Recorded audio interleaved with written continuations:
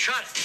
Cannibalistic humanoid underground dwellers. Prepare for horror, laughs, and thrills in this outrageous sequel to the home video hit Chud. Chud 2. Bud the Chud. Starring Brian Robbins from Head of the Class, Garrett Graham of Police Academy 6, Robert Vaughn, Bianca Jagger, Larry Linville of MASH, and many other popular stars. A dead body is nothing to be afraid of. He's suave. Is he heterosexual? He's charming. He's different. Well, he eats people. I guess that could be interpreted as personality quirk. He's Bud the Chud, a half-dead, decomposing humanoid, the result of a military experiment gone haywire.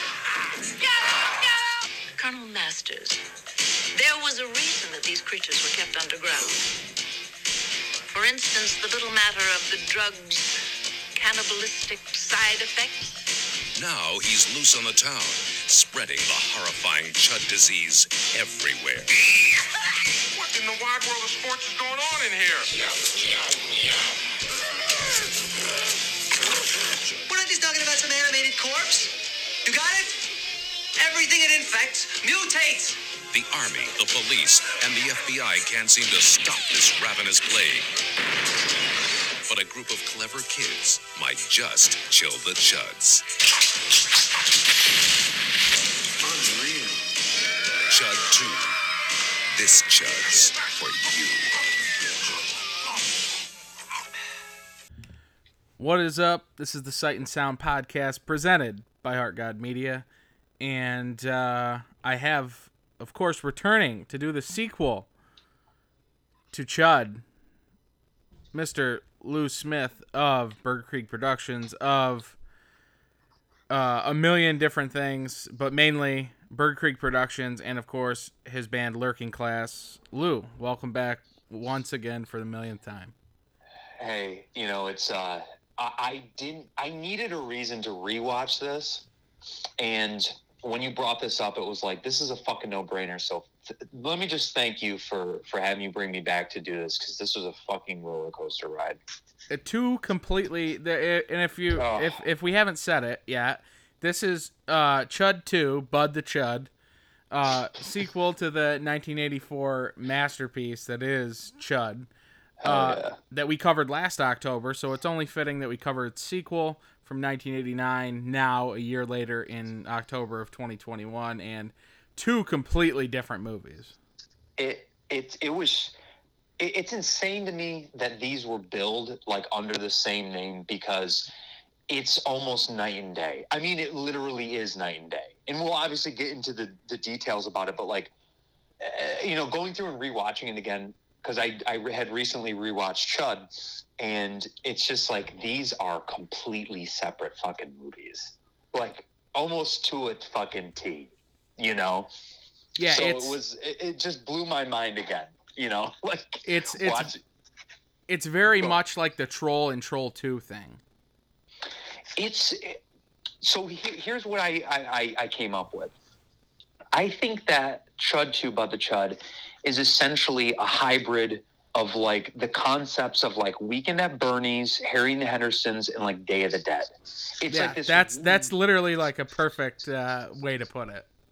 And it walks this line of it being self-aware, the Chuds, essentially Bud and the other Chuds, essentially being aware that they're Chuds, but they're zombies, but they're still concerned with their appearance in some sense. Like, Bud gets a haircut, steals a suit jacket, they coordinate a dance. It's just like, it's just such an insane movie, but in the opposite direction of the first one. I know you and I gushed about the first one when we initially did this podcast. You were very you brought me on to fucking bullshit about that. So it was like, it's just still crazy to me that these still fall within technically the same franchise, right?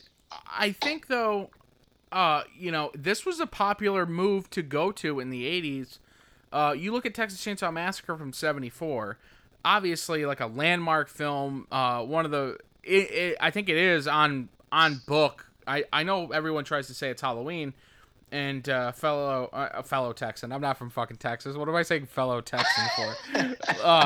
That's how much I love the South, that I'll I'll erroneously claim I'm a fellow Texan. But Texan Joe Bob Briggs always goes on to make sure that Texas Chainsaw Massacre gets its due as the most successful independent film of all time.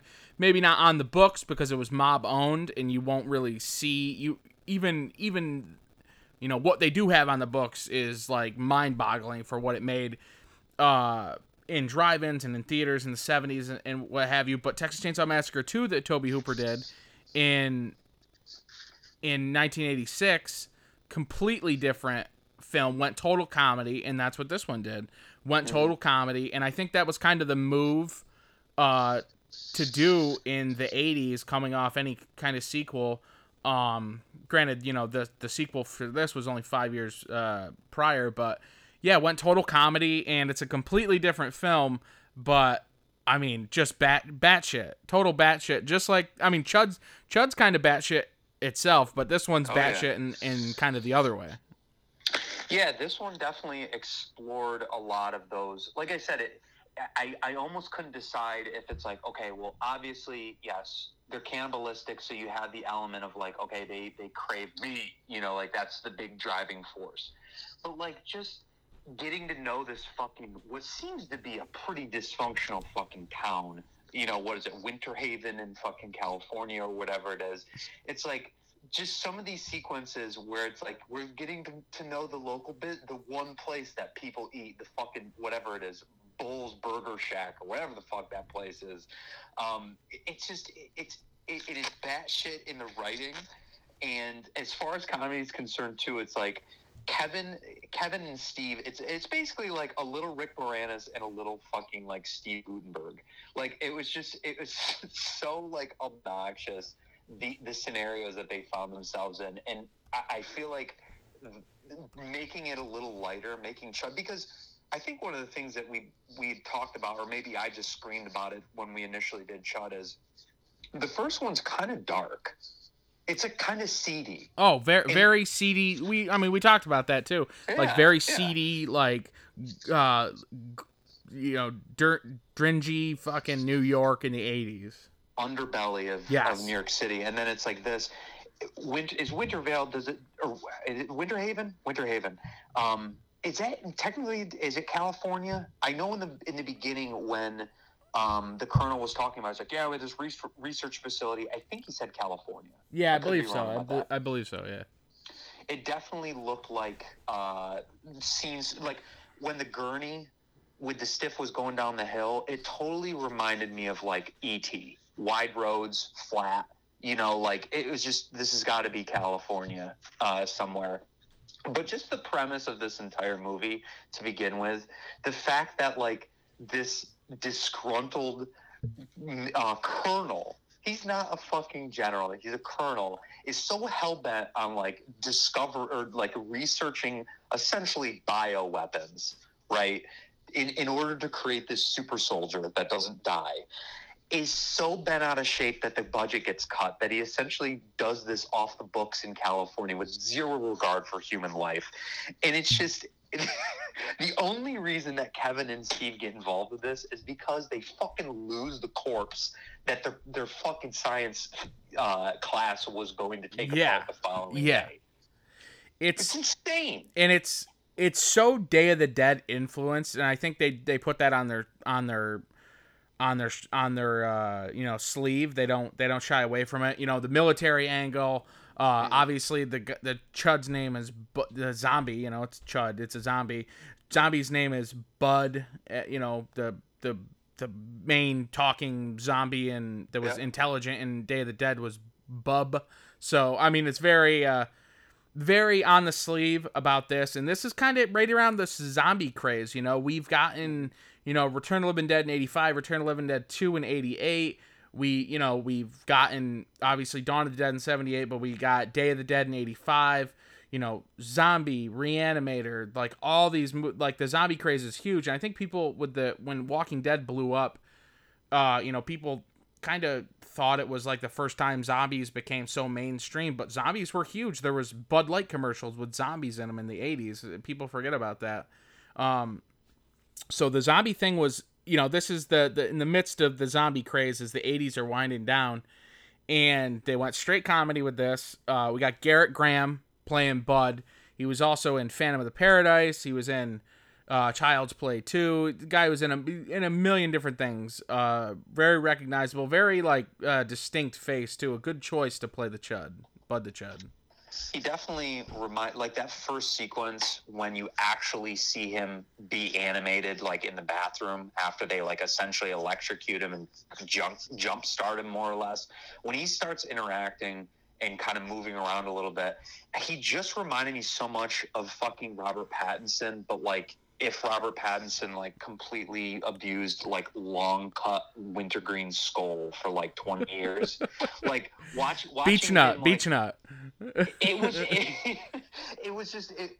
was very you're right, very recognizable face. But let me ask you this. In the first one, now they completely changed the imagery of the Chuds themselves, because in the first one I definitely feel like it walked that line of like basically what we were talking about, almost not like monster movie matinee type shit or like Hollywood, but like they're creatures. Yes, it was a total New York City. It was a New York City creature feature, is what it was. Yeah, exactly. And this is again, now Chuds are zombies or aspects of zombies. Now, is this or was this one of the first? And you might be able to answer this. You of all people might be able to answer this.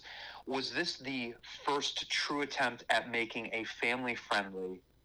Because I wouldn't necessarily say Day of the Dead is family friendly. This is purely family friendly. So like in regards to like the zombie craze, is this kind of the PG offering of that time? I think it's the most PG for sure, but even Day of the Dead, Return of the Living Dead 2, they went even. I mean, the first one is pretty comedic, but there was still some really like horror-ish elements to it that were like, very like, oh, you're like, oh fuck, that's fucked up. Return of the Living Dead 2, which was in 1988, year before this, they went total comedy. They had like a Michael Jackson zombie doing like the Thriller dance. They had like the zombies were making like jokes, so I don't think it was the first, but as far as this being like the most, definitely like the most PG, I guess, the most family friendly for sure that I can think of for sure. Yeah, it definitely it strikes that chord, and I didn't even know that they were doing like they had fucking Bud Light commercials in the 80s that featured zombies. Like that's insane to me, but it makes sense for the time. Like what you saying that, and then it's like you're kind of rattling off all of those other zombie movies around this time. It's like, yeah, this totally makes sense that this was like, all right, we have this standalone movie, we have this universe, we have the name and likeness of these characters, we have Chud. Let's see what we can do now to maybe not necessarily directly compete with like over the the dark, grimy, serious horror stuff. Let's see if we can sneak in something that kids, quote unquote kids, right?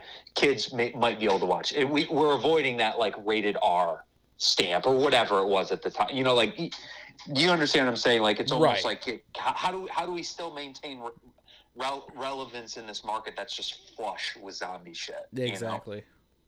Yeah, it's like I said, because obviously we were just born or a year old little kid when this movie came out, but this is a time, like I said, I think people forget. And if I had more of a life, I wouldn't be such a historian on zombies and horror movies, but it is what it is. And it's funny to look back and see that, with the craze, 10 years ago, 11 years ago now, when Walking Dead popped off and as the years followed, it became one of the most successful shows on all television, and zombies, they started making more zombie comedies with like Life After Beth, Burying the X, even Warm Bodies, all these movies started coming out. The Zomcom, as it were, started becoming like a thing again. And this movie, I think, plays in the whatever you want to call it, the pantheon of horror comedies and zombie comedies. Like, this is one of the pillars for better or worse, whatever people may feel on it. And I know some people be like, "Oh, the movie's so stupid," like, and those usually are people that take their zombie movies too serious. But this is kind of it definitely, you can see the influence that this movie had across the board, and obviously it took it from the one and only George Romero, the king, the godfather of American Zombie. And I'll never be able to give him enough credit, but the cast too is great. We got Robert Vaughn playing the Colonel. That dude's from hilarious. Superman 3. He was in fucking Basketball. That's like the sole thing is Basketball. Exactly. He did a lot of low budget TV and stuff. He's got over 230 film credits, acting credits. So he's like he's pretty established. So I had to say this, that so Steve, one, he's got a sick mully. He's got the sickest mully. Mullet in show business at that time, I would argue, for his age group. So, yeah, this dude didn't do a lot of acting, but he went on to be an executive producer for Norbit, Smallville, executive produced all That episodes, Arliss from HBO, Varsity Blues, and was a producer on Varsity Blues, Kenan and Kel, Good Burger. That was like his big claim to fame in the movie industry for the most part. No shit. Dude, Steve, that actor that played Steve, I couldn't get it out of my head. I was like, he looks like a kid, Steve Guttenberg. He just has the same look to him. But what I would love to have seen, if he was on set during when you say Norbit, you're talking like the Eddie Murphy vehicle? Yes. Exactly. Is that correct? Yep. Okay. So I would have loved to have seen if quote unquote Steve was on set during that, and he probably wasn't necessarily calling out like, all right, let's do it. He's probably just like token, position sitting there.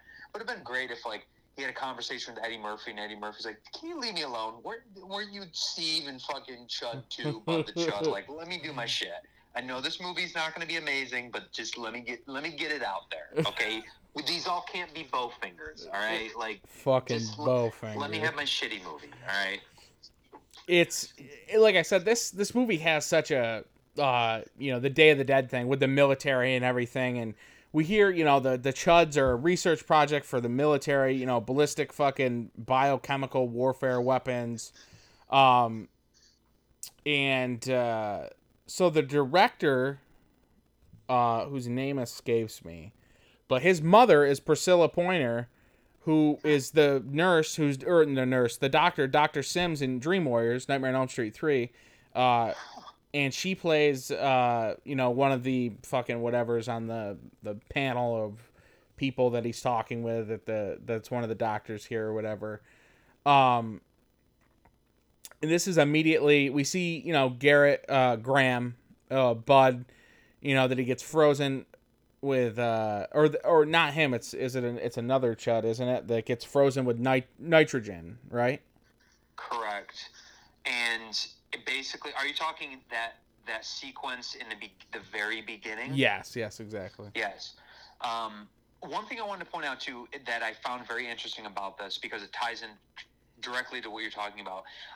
What I liked about the entire concept of how these Chuds acted in this movie was because I found it fascinating that the organisms themselves, the bodies, not only if you froze them, they would the host, the cells would rapidly heat up to essentially overcome obstacles, but in real time. Right. And I know they were hitting on that multiple times. This is why, we have these super warriors or whatever. They're going, what is it, into overdrive survival mode or something. I believe Colonel Masters, they had touched on it at some point, but just a crazy angle. It's for all the goofy shit that happens, it's there's still some cool elements of well, that's actually pretty interesting. This isn't just, these aren't just mindless creatures. They're actually pretty, you could almost argue kind of advanced cellular organisms, right? As far as creating super soldiers that they kind of just go and go and go and go. It's kind of fucked up in a sense, But anyway, I digress. Get back. You're walking us through kind of the opening portion of this. And so so pretty much like, like you said, the kids, Kevin and Steve, they lose the cadaver, and hijinks ensues, and then it just becomes like like I mean, it's almost like it's a fun predictability of a film, I guess. Like that, Yeah. you know exactly where it's going, but you don't mind that you know exactly where it's going. Did they address where the cadaver actually ended up? No, it just fucking rode down fucking New Boston Street. Dude, in the middle of the street too. That's the best part. It's like I love that sequence where it's like they're watching it just go down the hill, and like there's people out by the school, in the soccer yard, and fucking cars at the stop sign and shit. And it's like I oftentimes try to put myself in that sequence of like, what would I do if this was real life and I'm sitting in a car and I just watch a fucking gurney go by with clearly a corpse under that sheet? They just stop. They stopped pursuing it. So that ended up in someone's front lawn or, on the foot, the steps of a business in town. It's just insane to me. Like, that is the catalyst for them getting involved in this top secret, essentially black budgeted fucking military procedure, whatever, Right. research program. It's just wild. Hijinks is a perfect phrase So- for that, I think. Brian Robbins, who plays Steve, he did do like some acting. He was in fucking Growing Pains. He was in like all the big 80s like things. He was always in like one episode of Three's Company, one episode of Facts of Life, one episode of Knight Riders, one episode of Different Strokes, one episode of Growing Pains. Like he was kind of that guy. But the other dude, Kevin, played by what's his name? Bill something. Bill Calvert, or something like that. That dude didn't really do a lot of acting either, but he was a fireman and a train passenger in the first two Sam Raimi Spider-Man films. Oh, shit. So that has to be a personal acquaintance. Yeah, something like that. He owed him a cheeseburger or something. But we get, Steve and Kevin roll up into the what is it, like a VA hospital? It's got to be. Well, no. Okay, so they roll up to it's not the Center for Disease Control, but it's a variation of that. It's like Center for Disease Studies. Okay, because it pans out and it shows the front of the building. Right. And it's at night or whatever. So that's what I was like, is this? It's a research facility in this small ass town. I'm pretty sure that's what it is. It's a play on the Center for Disease Control. And they very like Night of the Creeps-esque find the body. 100%. And 100%. I didn't even realize that until you just said that. Yes, in the fucking iron the iron lung. Yeah, right? Exactly. Wild. And of course, Bud the Chud thaws out, and what happens? Chud hijinks ensues. Can we please make? I mean, that would be an amazing shirt. Chud hijinks ensues. Bud the Chud. That's the third. Listen, we got to write and try to fund a third installment of the Chud series called Chud or Chud 3. Chud hijinks ensues, or just Chud 3 hijinks ensues. Hijinks ensues. I like it. Definitely. Okay, so actually one thing I wanted to mention too before we get so far past it, I love the fascination in horror films, in 80s horror films in particular, the neon green Reanimator colored everything. Oh, yeah. Anything that's suspended in liquid or that's put in a syringe is that fucking color. It's great. That's got to be like the glow stick shit, right? It's got to be. It has to be. Probably because it's so fucking cheap and you can just get so much of it. And it's probably toxic as fuck. Yeah, and they're all sitting around fucking, they're railing lines of Coke fucking off that table. That shit probably spilled on, like, all right, let's get ready for this next scene. Oh, yeah. Anyway, I wanted to mention that before because, I just thought of it and I was like, dude, Reanimator colored liquid everywhere. Yeah. Bud ends up getting his ass. They end up dragging his ass into Steve's house. Well, Kevin keeps the parents occupied, but something I noticed when Bud does. Those parents, dude. Oh my god. a fucking Look, the penguins are mating, dude. Just like classic 80s parents unaware fucking of said hijinks. But when they get into this is something I took big note at, and this is something I needed to mention. When Bud the Chud awakes, pre-hijinks, fucking the toilet, the toilet covers and the toilet seat covers, the like fabric rug covers that used to go on toilets. so gross. Is that not, like, immediately every time I see it, I don't think I've ever seen shit smeared on them, but I think about how vile and fucking disgusting it would be to just have, like, a little piece of shit smeared into it where it was so matted in it that you couldn't get it out. It was like a piece of fucking bazooka in your hair. That it just looks, I just think of someone just smearing like a little piece of dirty shit, like just in the carpeted fucking. Who puts carpet on your wet toilet? Your toilet perspires. Why are you putting carpet on it? See, that's what I don't understand. Like, all right, so my grandmother would put the fucking carpeted thing on the lid, but to have it throughout the whole entire fucking I've thing never is a seen little that overkill. before. I've never seen that. That must be some California bullshit. Well, so are their toilets perspiring? They have to be. They're in California. Dry heat, doesn't matter. If if it's 90 out, your toilet's gonna be sweating. Dude, you imagine the stink on the inside of that fucking toilet cover. Ugh. And especially like too, I understand the seat goes up and stuff, but like if you're fat and you got some back flaps and you're sweating, taking a big like raunch shit, like your back sweat's going on the side of it, like you're getting shit and like it's just perspiring. It's just wet, soggy, like shit smeared rug you got on your toilet. Like who thinks about that? Like, dude, the bazooka in the hair analogy for like a piece of shit, like a ball of shit in there is so fucking hilariously spot on. Because you know. Okay, so get this too. Here's what makes that more interesting. Your observation. There's a child living in that house. Oh, and you know for a fact children are dirty. They're disgusting. They got doo-doo and feces all over their fucking doo-doo and chocolate all over their fingers. You know for a fact that bitch fucking wiped her fucking shit-smeared hands somewhere on that fucking toilet. Well, yeah, it's like a soft fucking like little rug. Like, oh, I got a little shit on my hand. Am I going to grab toilet paper? Am I going to wad up all this fucking one-ply fucking 80s Scott? And fucking get the shit. No, you know how easy the shit's gonna come out from under your fingernail when you wipe it on that fucking shitty turquoise fucking ruggy fucking wet shit you got on the back of the toilet. I hated how everything in that bathroom was so monotone, like turquoise. there was such little differentiation between the color tones that they chose. It was like, this is fucking ugly. And the fucking water inside the toilet was like fucking Listerine colored. So it even matched that. Like, insane to me. Absolutely insane. Because everyone used to buy those blue fucking disgusting tablets and put in the back of their fucking tank.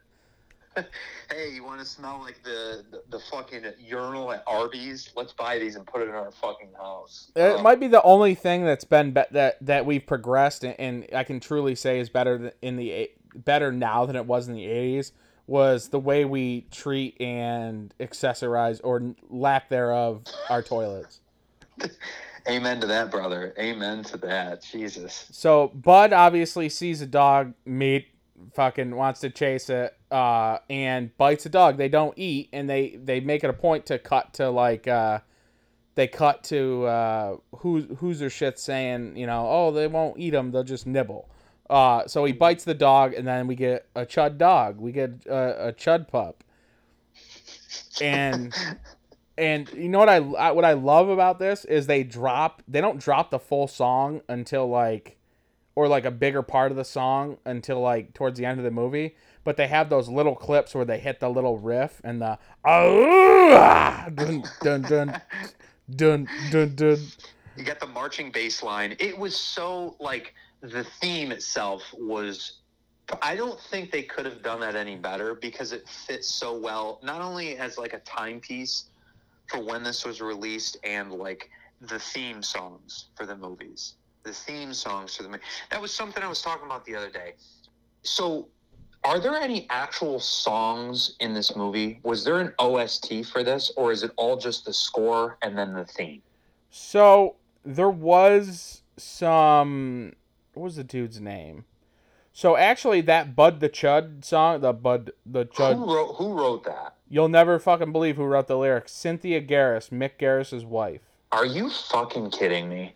And I don't know why, Jeez. but it was music by Nicholas Pike, lyrics by Cynthia Garris, and performed by Kip Lennon. No relation to John. That's insane. And She got credit for that. She got writing credit for that. That's wild. so again, there's some people are talking. Fucking homeboy, you said Kevin, right? Was fucking the ladder man on Spider-Man 1 and 2. right. Mick Garris's wife is writing the lyrics. Dude, people knew people in this fucking movie. I swear to God, it wasn't just Robert Vaughn's connections. Right, you know? right, exactly. So they had Wall of Voodoo performed Guys Like Girls. Okay. And and then That was that the dance sequence? Was that the actual at the dance? I believe so, yeah. And then they had a song called Man Talk performed by Andy Preboy. And he did the I am a hungry man. That fucking song, which is also like mixed in at the end with the Bud the Chud song, so wild. But yeah, they had Brave New Dance, which was performed by Andy Preboy and Wall of Voodoo. So it was pretty much like those two dudes doing it, and for somehow got Cynthia Garris to write fucking the lyrics for Bud the Chud. The main theme too. That's insane. What was the name of the dude who performed it? Like Robert Pike or something? I think his name was Robert Pike. Nicholas Pike. Nicholas Pike. I'm wondering if he was like the fucking backup keyboard player for like ELO or some shit, you know? And he's like, dude, I got this gig doing this theme song that Mick Garris's wife wrote, you know? Like, I feel like, because wasn't that the thing with like the Chud score? It was like a dude who played in Orchestral Maneuvers in the Dark for like 3 months, did the entire score or something like that. Really? Wasn't it something crazy or weird? That if that's so, that's wild. I don't know. I thought it was something. Anyway, the whole reason I brought this up is because, like, we were talking about, just as a quick aside, we were talking about movies nowadays and how, like, at one point in time, specific to, like, the 70s, I would argue some movies in the 70s, but definitely in the 80s and then definitely in the 90s, the soundtrack was, like, king. Oh, or yeah. Queen or It whatever. held your movie ruled together. all. Nowadays, it's like you just don't have that in movies. You don't have a soundtrack. And if you do, they have soundtracks for period movies, like American Hustle, right? The greatest hits of the early 1970s, like throughout the whole movie, right?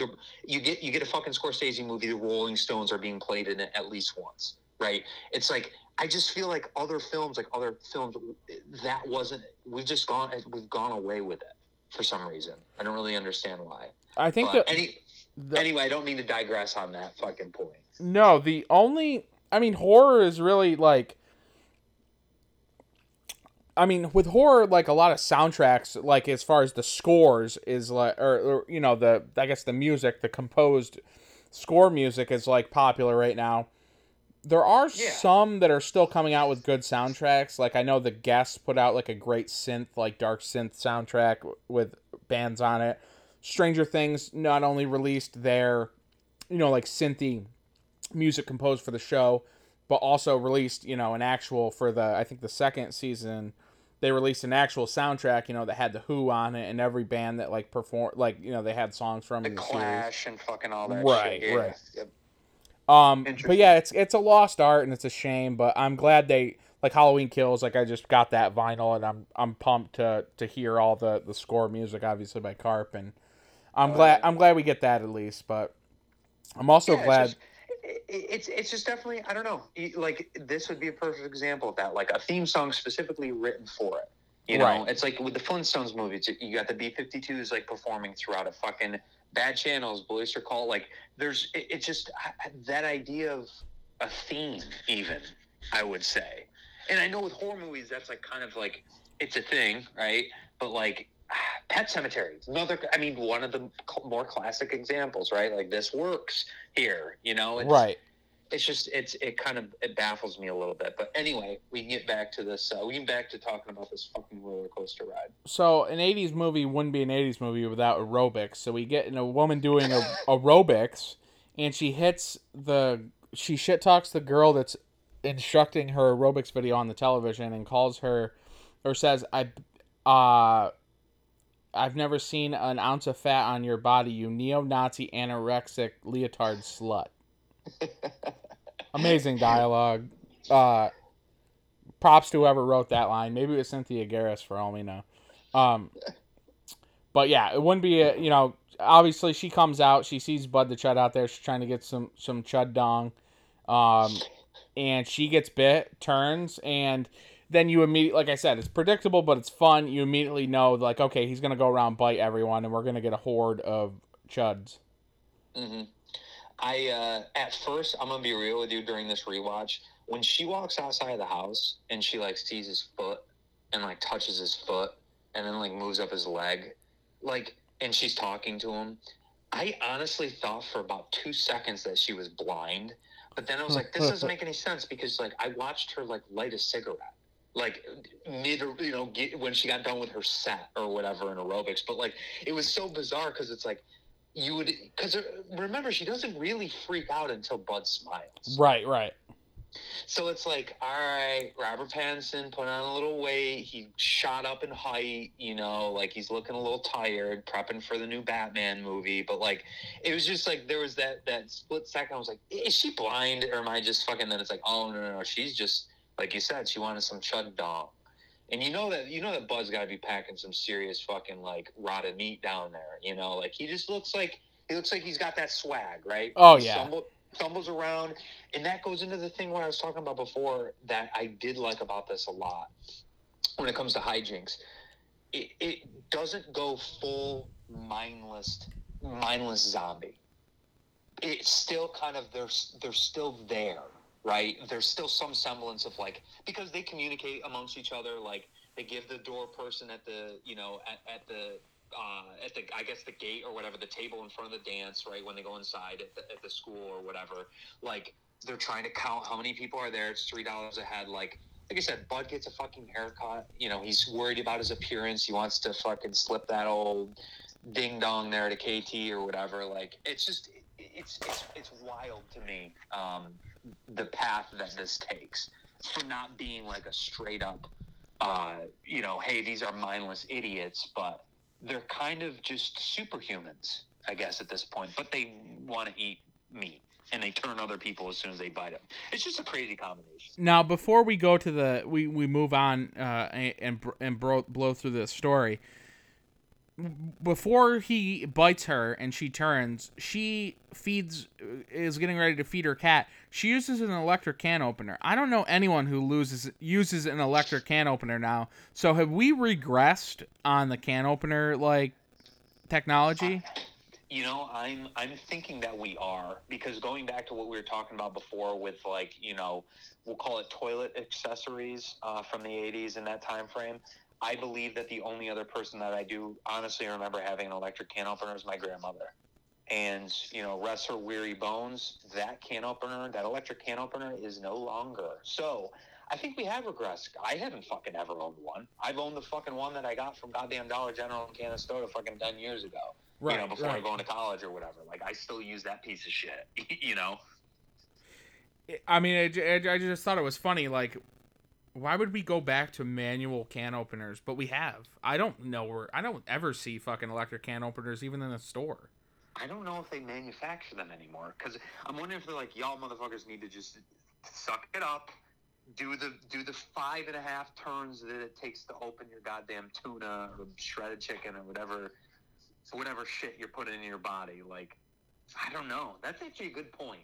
I'm wondering, listen, anybody who's listening to this, message the Archive Media page, message the Burger Creek page. Do you own an electric can opener? I want to know. That's a good poll, actually.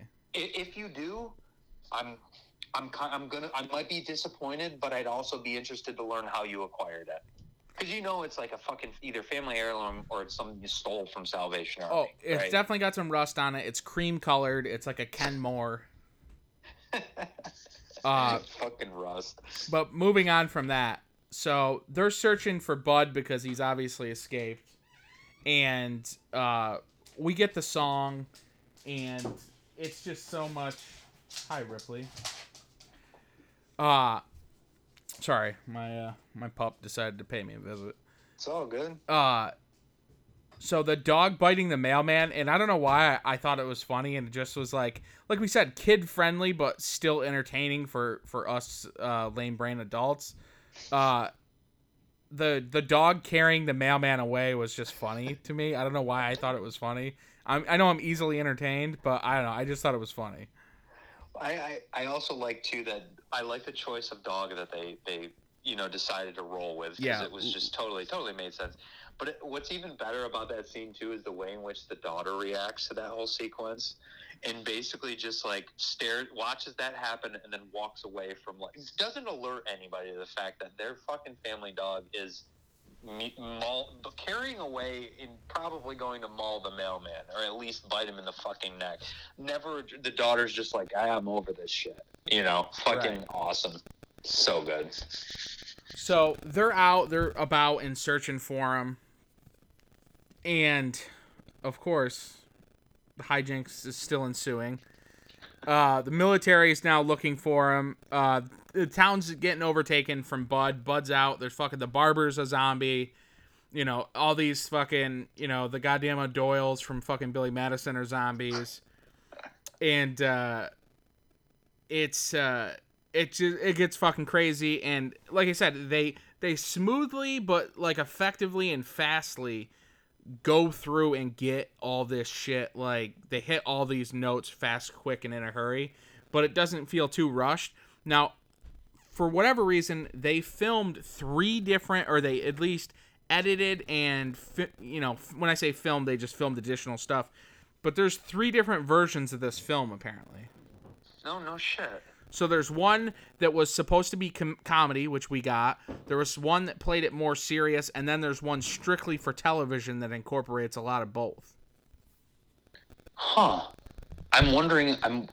Jesus Christ. So I'm wondering which one I watched, because I remember when we were setting this up. So I do not own a physical copy of this, and I will probably go and see if FYE has one available. Because I definitely have to add this to the collection. But when I watched this the first time, and again doing the rewatches and prepping for this episode, I watched whatever was available on Tubi.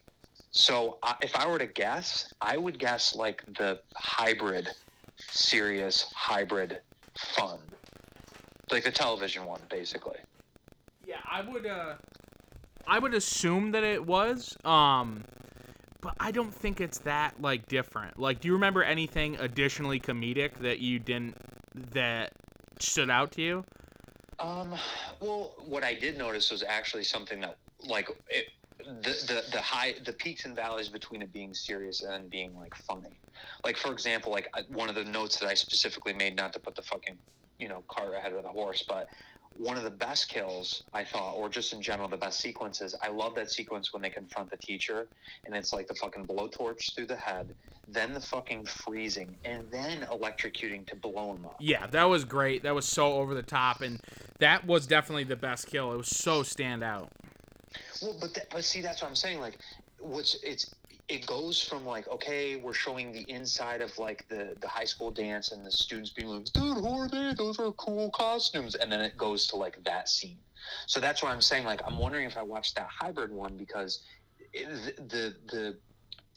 I guess the differences between it being funny. The funny part's hey, you're supposed to laugh here because this chud is trying to bite this person who's dancing, but they keep moving out of the way, to then hey, we're gonna explode this teacher. It just it was very smashed together in that. So what were you able to find out any information about if there's differences in the runtime between the seriousness, or I'm wondering what version you have. So the version I have is the Blu-ray version. So I imagine it's just the standard version that we all got, because that one is all I've remembered. The only thing What's that the runtime on there? An hour and 25 minutes. I mean, that sounds It sounds similar to the one that they have currently on Tubi. And all the information I had on the 3 versions of it being made was just like that. Like there was 3 versions made. And I want to say the first time I saw it when I was, I think like an early teenager, it was the first time I saw this, and I saw it on like Sci-Fi. So I don't know if I saw this version or if they played a television version on Sci-Fi. I would assume the television version, but I can't think of anything that stood out that would be different from that version and the version I've been watching since it was released on Vestron a few years ago. That was re-released by Vestron. That wasn't like Arrow or whatever. No, it was Vestron. I don't think Arrow might be a little. Not that Arrow hasn't released. I already know what you're gonna say. Arrow might be a little too highbrow for Bud the Chud, but hey, Arrow put out Brain Damage, and if you've never seen Brain Damage, I implore you to see that one because that one is a fucking acid trip. Bonkers. There's a little Mr. Hanky shit looking thing that crawls into. You just gotta watch it. It's fucking great. That might be one that would be amazing to watch. And Arrow did release that. So yeah, then Arrow's able to. Actually, I take it back because they did Society too, and there's literally people that are assholes legit human assholes that eat people in Society. So yeah, you know what? I take it back. Arrow isn't highbrow. They aren't too snooty for Bud the Chud, but Vestron. It was a Vestron released. Okay. It was a Vestron released film, but Arrow does do like they do. I think they just do such a nice job that you're like. You don't immediately think it, but then I start thinking about the releases that I own from them, and I was just like, no, they do everything. Arrow's the shit. That's awesome. But yeah, of course, it's October, so it's only natural that we not only watch a movie that gives us October vibes, but there is a Halloween dance in here. Hell yeah. And they have gotten, the horde of chuds are moving towards the Halloween dance, but we have an uncredited cameo from a horror legend that is walking his daughter trick-or-treating, and is none other than Robert Englund. What? Uncredited. No shit. Oh yeah. So like I said, this Robert Irvine or Irving, not the chef, but I think that's the dude's name that directed this. Sorry, I didn't like fucking spend an insane amount of time on IMDb. I just kind of wanted to roll with this. And dude, that's good. I like this. David Irving is the director, so he must have had some ins with Robert Englund or someone. Weird names, man, that are like pseudo associated with this title. It's wild to me. Yeah, and let's see. I'm not really seeing anybody as far as a makeup artist that looks super familiar. There were those 3 people for special effects, and I could, like, it just passed quickly in the credits, and I could not jot their names down, but, like, it didn't, same type of thing. Nothing really jumped. I'm not, like, you're way more well-versed in that type of shit, but even with, like, the somewhat limited knowledge of, like, those types of specifics, it was like, are these kind of just seem like random dudes, you know, that are part of a special effects team or whatever. So the lead guy was Alan Apone, and he's done like the new RoboCop. He did Suicide Squad. So I'm trying to go back because I'm not like super familiar with this dude. I believe I've seen he did like Dinner. He did a lot of like weird ones like comedies like Bridesmaid and Dinner for Schmucks. I'm not sure what makeup you're doing on those movies, but I'm trying to skip back because he's got a fuck ton of credits. I'm trying to see what his real work was because the 80s is the real work. So he did Desperado in 95. Okay. He did Candyman Farewell to the Flesh in 95. Major League 2 in 94. He was a makeup department head. He did Coneheads. He was a prosthetics artist on Coneheads. So he's got some names. For sure. I mean, he isn't like strictly horror, so I wasn't super familiar with him. But yeah, he did Return to Horror High, Invaders from Mars, Neon Maniacs. He was one of the effects artists on Return of the Living Dead, so that makes sense too. I know that he was one of the main guys on that, I guess, but I know Tony Gardner was one of the dudes on that as well, and he's worked on the Elm Street franchise and a million different other ones. But yeah, I'm blanking on the dude's name. Who was the makeup, one of the makeup guys on Return of the Living Dead, and I can't figure it out, and it's annoying me. But regardless. So yeah, so he's worked on some stuff. And Return of the Living Dead probably being being probably his biggest as far as in the horror realm anyway. He did Django Unchained too, so he was like an assistant makeup. Anyway, we're getting fucking in the weeds. No. Trying to track this shit down. It's interesting, you know, especially these guys go on, they do Bud the Chud, but then they go on and they're doing fucking Suicide Squad still, and you know, in this last few years and working with Quentin Tarantino. So it's fun to see these guys that like work on these films that's probably forgotten about, but their work sticks around and you're like, oh shit, this guy's done all this stuff.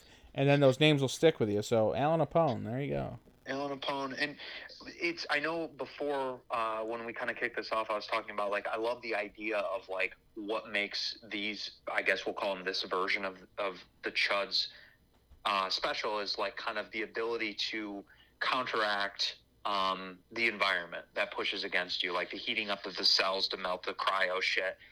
I really, really liked those scenes when they would like zoom in on the frozen Chuds, and it would like like they did it a few times. I really liked that a lot. And then the finale, like as far as makeup work, prosthetic works, that whole sequence, like in the pool and all that shit, like it was really awesome. Like to see, like it doesn't look bad. None of the effects look bad or cheesy. I think they look awesome. Yeah, they look great. And even like I don't even know how they acquired it, but like the whole like the fucking exploding into light type shit, almost pseudo From Dusk Till Dawn vampires exploding type shit, like the light absorbs them or whatever after their bodies explode, or how like the it's like the holes get produced in the body, right?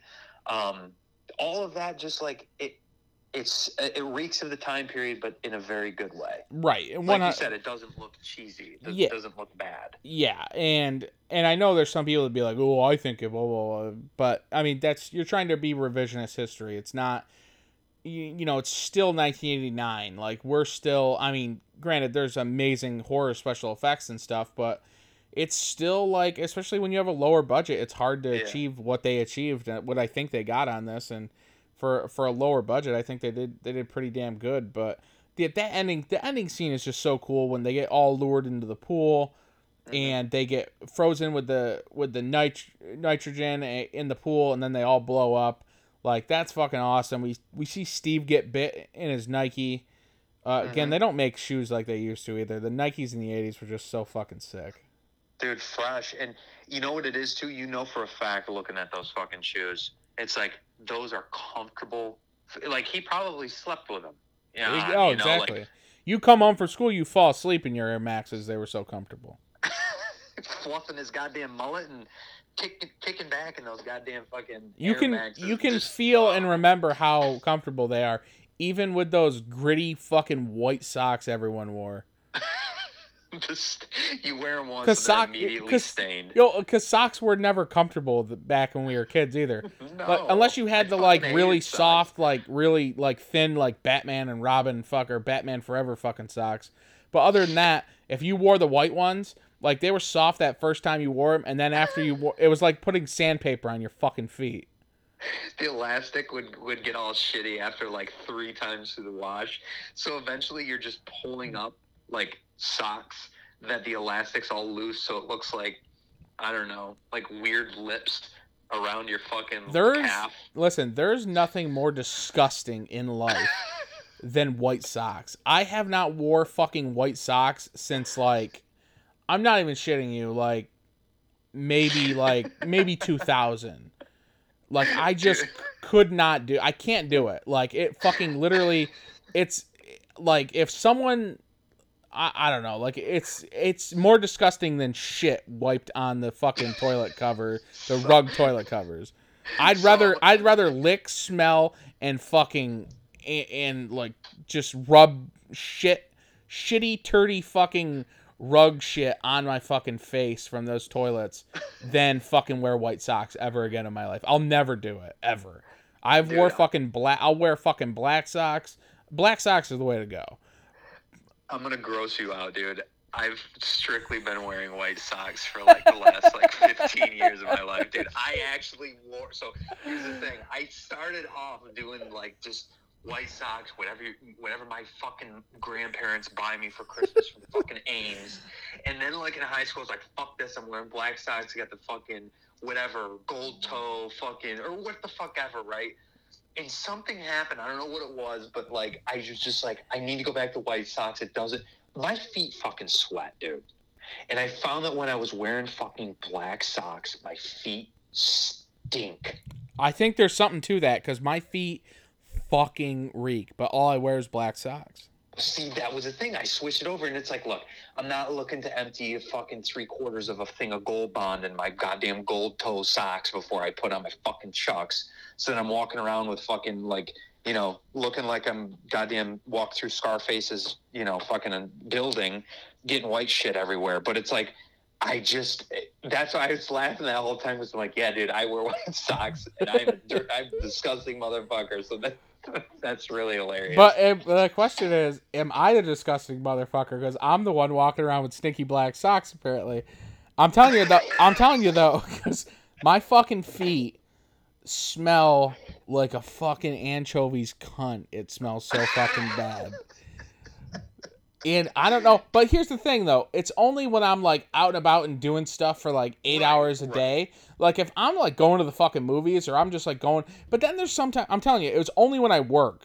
Like, you're on your feet all, yeah, if I'm not working, like even if I go and walk around, I could go fucking pumpkin picking for fucking 6 hours and fucking go kiss my grits at Beacon Skiff.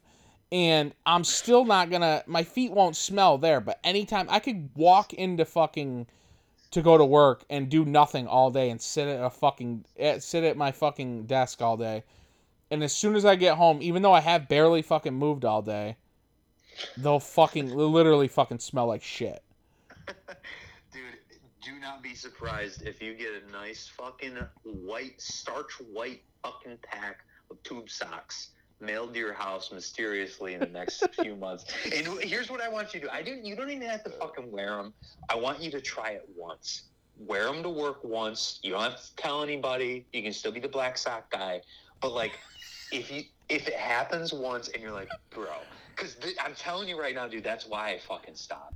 I might go to white socks just for work. This might be a big thing. We just had a big sock revelation here on the Sight and Sound podcast presented by Heart God Media. Holy fuck, Bud the Chud too, talking. I mean, if this ushers in your change in work socks, I mean, here's the real question. You think Robert Vaughn really thought that a movie that he essentially co-starred in, right, as far as like being like the acting talent on set, do you really think that he would have thought in a million years two motherfuckers who grew up in Canastota, New York had a possible revelation about socks, their color, and stench when it comes to wearing them out and about and at work? Just wild to me. I'm sure he's in the grave just elated right now over it. Dude, he's got to be psyched. I mean, put it that way. He's got to be excited, you know? But we get this great fucking thing. Bud chases Katie up the high dive. They freeze him with nitrogen. He fucking falls over.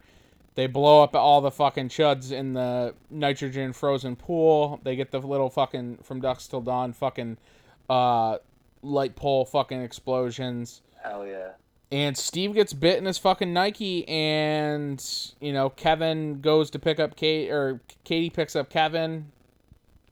And Steve wrote him a note, said he's going on to, leaving for whatever fucking reason. And then we see Steve is getting picked up. He's got his limp. He's got the dog with him.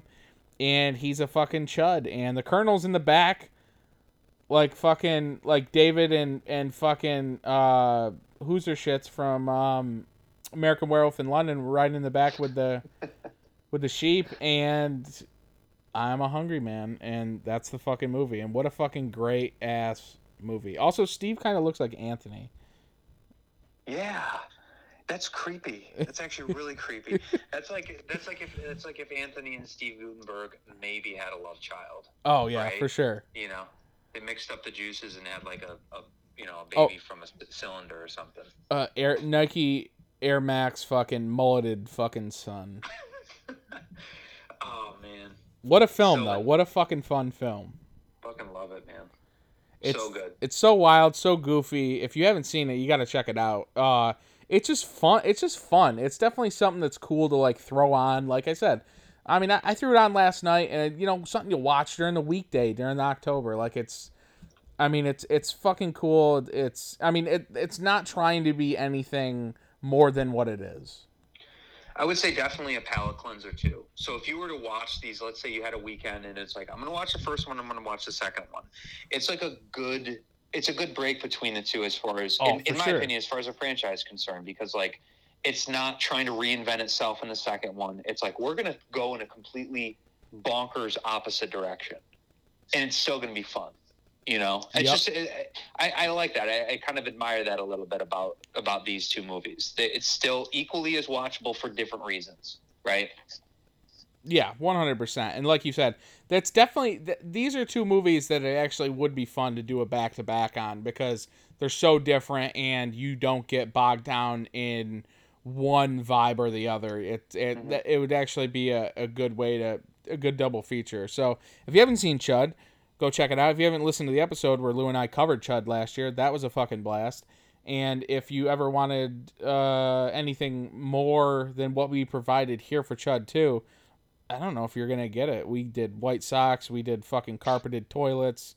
We did fucking everything, can openers, everything under the fucking sun. I think we've hit all of the points. Definitely check it out. I know right now it's available on Tubi. But I'm sure you can probably find your various ways to get your hands on this movie. Also, keep your eyes open for any DVD copies of this. Very interested if you see anything out and about. Like I said, I got an FYE out here where I live that I'm going to double check because I know they had a copy a while back, but this just seems like one of those kind of random. It's random enough to where it's rare as far as like it being on the shelf. Right. But definitely highly recommend checking out that first episode, as Jesse said. But got to see this movie. Definite palate cleanser in general for this holiday season. For all y'all sick motherfuckers that just watch serious twisted movies, throw this shit on and tell me you're not gonna fucking laugh your ass off when that fucking little poodle's carrying the goddamn mailman to his doom. Like, come on, it's great. And listen, there's a Halloween dance in it, so it is indeed a Halloween film. So enjoy it. And Lou, you got anything to promote before we make our exit? Hell yeah. So check out Lurking Class. Definitely on Instagram at Lurking Class Band. We're also on Bandcamp as well, and Spotify and Apple Music. But Bandcamp is kind of the I guess the wave that we're currently riding as far as like where we kind of push things. We had an EP we released in January, and we've had 3 singles since then in preparation for our upcoming album. We don't have a release date yet, but we're in the process of finishing up those 9 songs as far as mastering is concerned and mixing and all that great stuff. Burger Creek Productions, obviously, you can find that on Instagram as well. Still in the midst of getting this 3rd season finished up and wrapped up. We have 24 episodes out right now out of the 33 episodes for the season. Just kind of dealing with some tech stuff on the back end, so that'll continue here shortly. Lurking Class, we got a gig coming up this weekend in Baltimore. We're still working out the deets for our Philly gig. We had some complications occur with that for this Friday, and then the following Saturday we're going to be playing on at the Green Growler Croton on Hudson. So we're a little closer to New York City, That's a Halloween gig, so we're excited about that. And then we have a couple shows coming up, both in Massachusetts and in Connecticut in November, and then in December, weather permitting. So psyched, a lot of good stuff happening. Fucking try and stay busy before either the world locks down or fucking we get back into the beautiful thing that we upstaters know as New York. So trying to make it happen. I'm gonna say something that's controversial right now. COVID's over. It's fucking over. I've been to a wrestling event. I've been to fucking a couple shows. It's fucking over. Let's get on with our fucking lives. COVID-19, rest and piss. Yeah. All right, fucking let's be done with this shit. All right, I'm over it. It's fucking over it. It's fucking over. But yeah, man, thanks a lot for joining and being on an episode again. It's just always a fucking blast. Definitely want to have you on again ASAP. So we got a juggernaut of a weekend coming up here. We're doing Halloween and Halloween Kills. We're dropping all the shit on those two films. Maybe even in one episode. I haven't decided yet. And we still have Hack-O-Lantern and Day of the Dead coming up this month. So we got some catching up to do, and all these episodes are going to be dropping. You can listen to them on Spotify, Apple, wherever the fuck you get your... wherever you stream all your podcasts. Host site is anchor.fm. Check them out for all your podcasting needs. And yeah, you can find us on Instagram and Twitter at HeartGod Media. And check us out, Sight and Sound Podcast. Check out Chud too, Bud the motherfucking Chud.